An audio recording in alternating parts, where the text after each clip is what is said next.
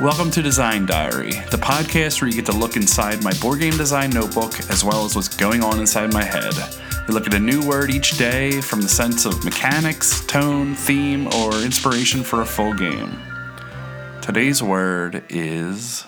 unbeknownst, happening or existing without the knowledge of someone specified, usually used with to. Not known or not well known, unknown. There we go. Mm-hmm. Unbeknownst right. To. Yeah, and that's what was the most important thing. It's unbeknownst to is that there is a third party or even a second party of someone that has to not know it. Yes, exactly. It's not something that is unknown to all. It is something unknown to a person. And I kind of kept hitting on unbeknownst to me. I don't know why that just got stuck in my head, but to me was the word I followed to with. Okay, so did your game focus? How did that evolve into a game? So I have like 3 ideas. Okay. Sit this turn out is what I wrote in quotes. Was where one player is out of the game. They're basically not making any actions, and they're also not able to see or hear what's going on. And then everybody else gets to make some sort of plans that one player doesn't know. So it could be how they're going to sabotage them, or it could be things that they just don't want them to know that they're going to do. But it's a competitive game where basically the turn goes around, and on your turn, you're just out. So you leave the room or whatever. I don't know how it could be physically done with a game, but if there was discussion that wasn't verbal and it was shown, maybe the person just doesn't look or whatever. But I was trying to think of what happens if there's 5 players, one of them is out. We do talk about all these things, and then we do them, maybe once, and then the next person is out. What's neat there is you have one person who's new and one person who's gone, and you have to start lying a little bit because you don't want to talk about what you did when the one was out. Because they're now getting this information. So there's this...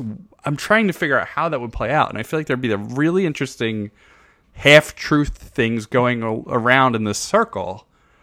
And like, who's lying and who's going along with somebody and who's ratting somebody out right in front of somebody.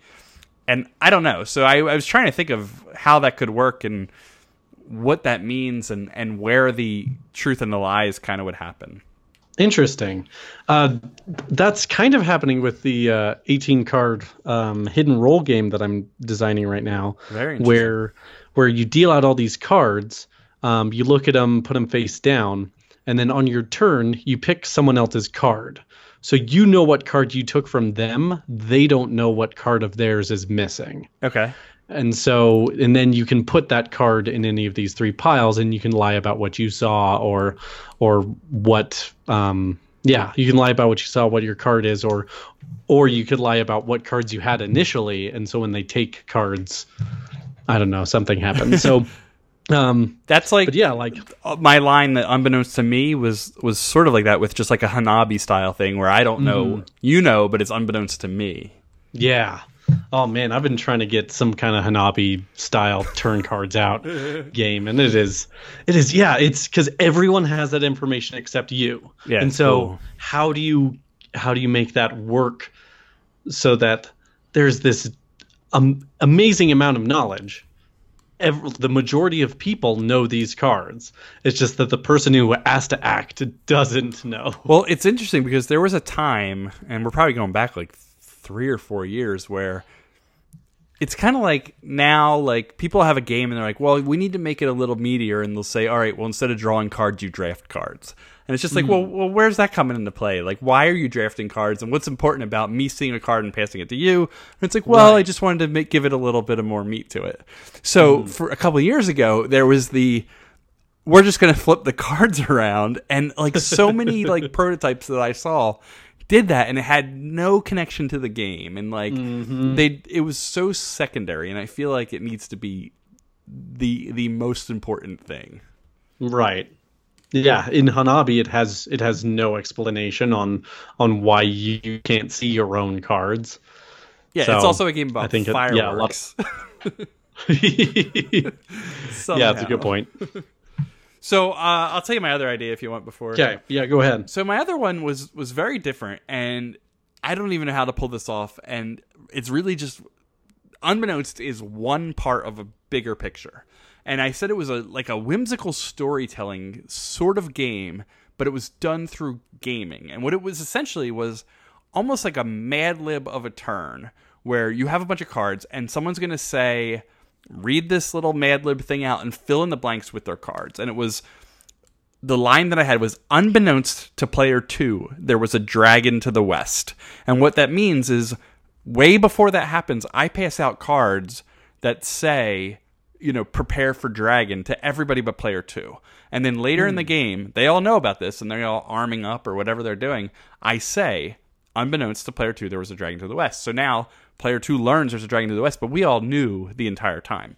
And the Mad Lib part of it is, unbeknownst to blank, where you're going to fill in somebody, there was a blank, which is a card, and then a location on the board. So it can be different every single time you play. Unbeknownst to all players but me, there was a treasure chest on the south end. But then I thought of all these other like prompts that need a card and a player associated with it, and it was just a fill in the blank Mad Lib style prompt to a turn, but done in a evolving story sort of way. And I couldn't think of any other examples as I was doing this, but it would just be like, on the third turn, and it would be on the blank turn, and you fill in this with some sort of card or number or whatever. So-and-so does something. And it's sort of storytelling, but it's not. I mean, you're really just playing cards to it. Mm-hmm. And that's where I got with it. I mean, that sounds a lot like Spyfall, where everyone knows where they are except for the spy. Yeah, that's perfect for this word. Yeah, so the problem I have with Spyfall is that like it is moments, it is majority silence, one person asks a question and then an answer, and then it is silent until the next turn, and it is so frustrating. Is and that so how you guys play? We are very loud. I mean, you're really loud. Like, I'm always afraid of like giving away too much information because it needs to be secret. We're loud in that we basically all make declarations of everybody after every turn, essentially. Got it. Okay. It's more of a, that makes sense. It's more of a meta loud than an in-game loud. That makes more sense. But that's that's like my big thing with Spyfall is that there's one map of all the locations on the board, and the only person who needs to see that is the spy. So I'm watching people's eyes, and the game is broken at that point. Yep. Yeah, and so the problems that I came a lot with these ideas that I had, it was a lot with invigilate, one of the words that we had before, which was keeping watch on someone. And so I wanted to make sure that you could hide information for sure so that it couldn't inadvertently be seen by someone when it is supposed to be unknown to that person. That's good, yeah. So like hiding something on the underside of a token, that could be a problem. If it's a card, Eric Martin recently mentioned in his review of Fae that these hidden identity cards are full bleed. And so you can tell the color if it barely lifts up or it's reflected off the table. And so this information needs to be airtight. And so I was thinking of like writing messages. So it's words that you would have to read so that if you saw it in a flash, you wouldn't be able to interpret what it meant. So it's secret notes in bags that you pass to people. So the one little thing with secret notes is that if you've ever watched Match Game, it's like I watch to see how many letters they write. So with a secret note, you just need to write more than you just got to keep writing. And I see people on Match Game will do it. They'll just keep moving their hands, and then they wrote "wow" or like a little tiny word. But there is sort of that issue with secret notes, but it's very easily if a player is smart enough, they're going to avoid it. Yeah, and that's the thing. I think it would have to involve like two people would go into another room, like in diplomacy, you have like a specific room where things take place that other people don't know about. Yeah. But in all these cases, you know something. you know that one person has information that you don't. If you're passing a bag to someone, you know that they're working together. Like, it is so tough to keep someone out of the loop of entire phases of the game and keep it still interesting to that person without it, I don't know, almost feeling personal. Because that's like Dead Last. Dead Last can get crazy personal because you aren't in on something that everyone else is. That's neat. Yeah. So knowing you're not in versus not knowing is that's a cool distinction and a very different game. Mm-hmm. That's what I had. I wonder if there's a specific theme. I mean, can you think of a game that used a draft in that way? And Dead Last might even do it, but where in the passing of cards, you're not passing, to take things and give people the junk. You're passing to give information. I'm sure it's been done a ton of times. I'm just trying to think of an example where you're passing to actually to share information more than to not share. Than to take it away. Yeah. Yeah, so like in Citadels, cards disappear, but you don't know who took what. Yes. But that'd be interesting if like cards kept appearing in the hands that you kept on passing. Yeah, or even the draft, you add every turn instead of take. So you have your hand, and the draft starts with one card being passed. And then another, like I'm just inverting a draft, and I'm trying to imagine this in my head, and it's like, it's breaking my brain right now. Interesting. Yeah, I don't know. That's cool, though. Did you have a third idea? The third was just Hanabi. Basically, you just, that's, it was the, unbeknownst to me. Mm-hmm.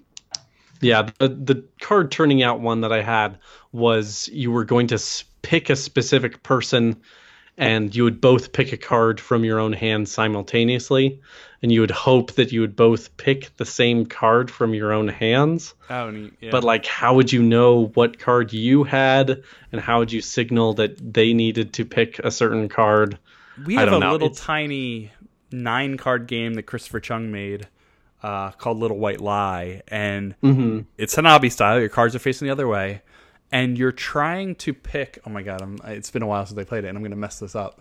But you're picking a card from you're picking a card to play that you don't see, and you're basing that off what you do see on your opponent. So if I see that you have 1s and 2s, like I'm trying to beat that.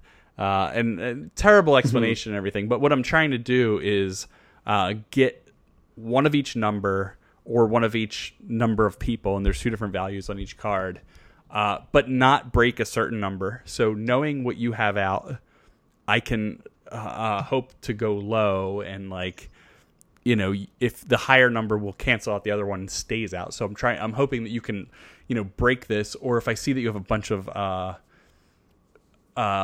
the same icon or whatever, but what the choice I have is I look at yours and I see what you have, and I can either play one from mine randomly, or I can pass the turn.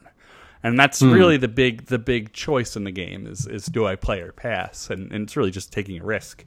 But it's so much fun. It's 9 cards, and there's this sort of breaking point where I don't remember if we all lose or just, the player with a certain thing loses.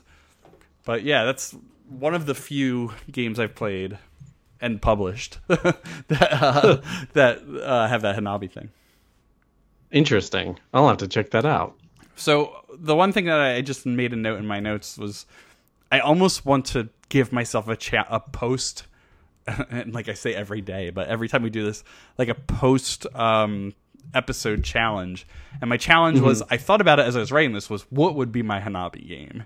And I almost just wrote like even just a theme just to just say mine would be, I don't know, going blind into a smoky building and you're a fireman because I saw a building on fire today.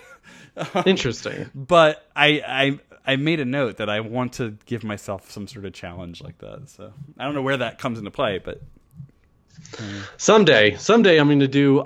The benefit of the Hanabi one is that I would also want it to be done entirely in hands, so that cards don't touch the table. So I'm just adding stuff, constriction upon constriction, in there. So it'd be an 18 card Hanabi game where the cards don't touch the table. That's hot right now.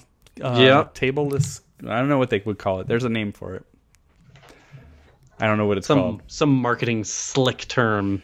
Yeah, I called it years ago a game you could play in bed. I don't know why that was a thing that came up, but it was like, if I'm in bed, what can I play? Mm-hmm. Nice. The answer is Netflix. That's usually my answer too. All right, cool. I think that's good. Did you have anything else? Nope, that's it. We got it all. Unbeknownst to me, we're done. Yay. All right, see you next week. See ya.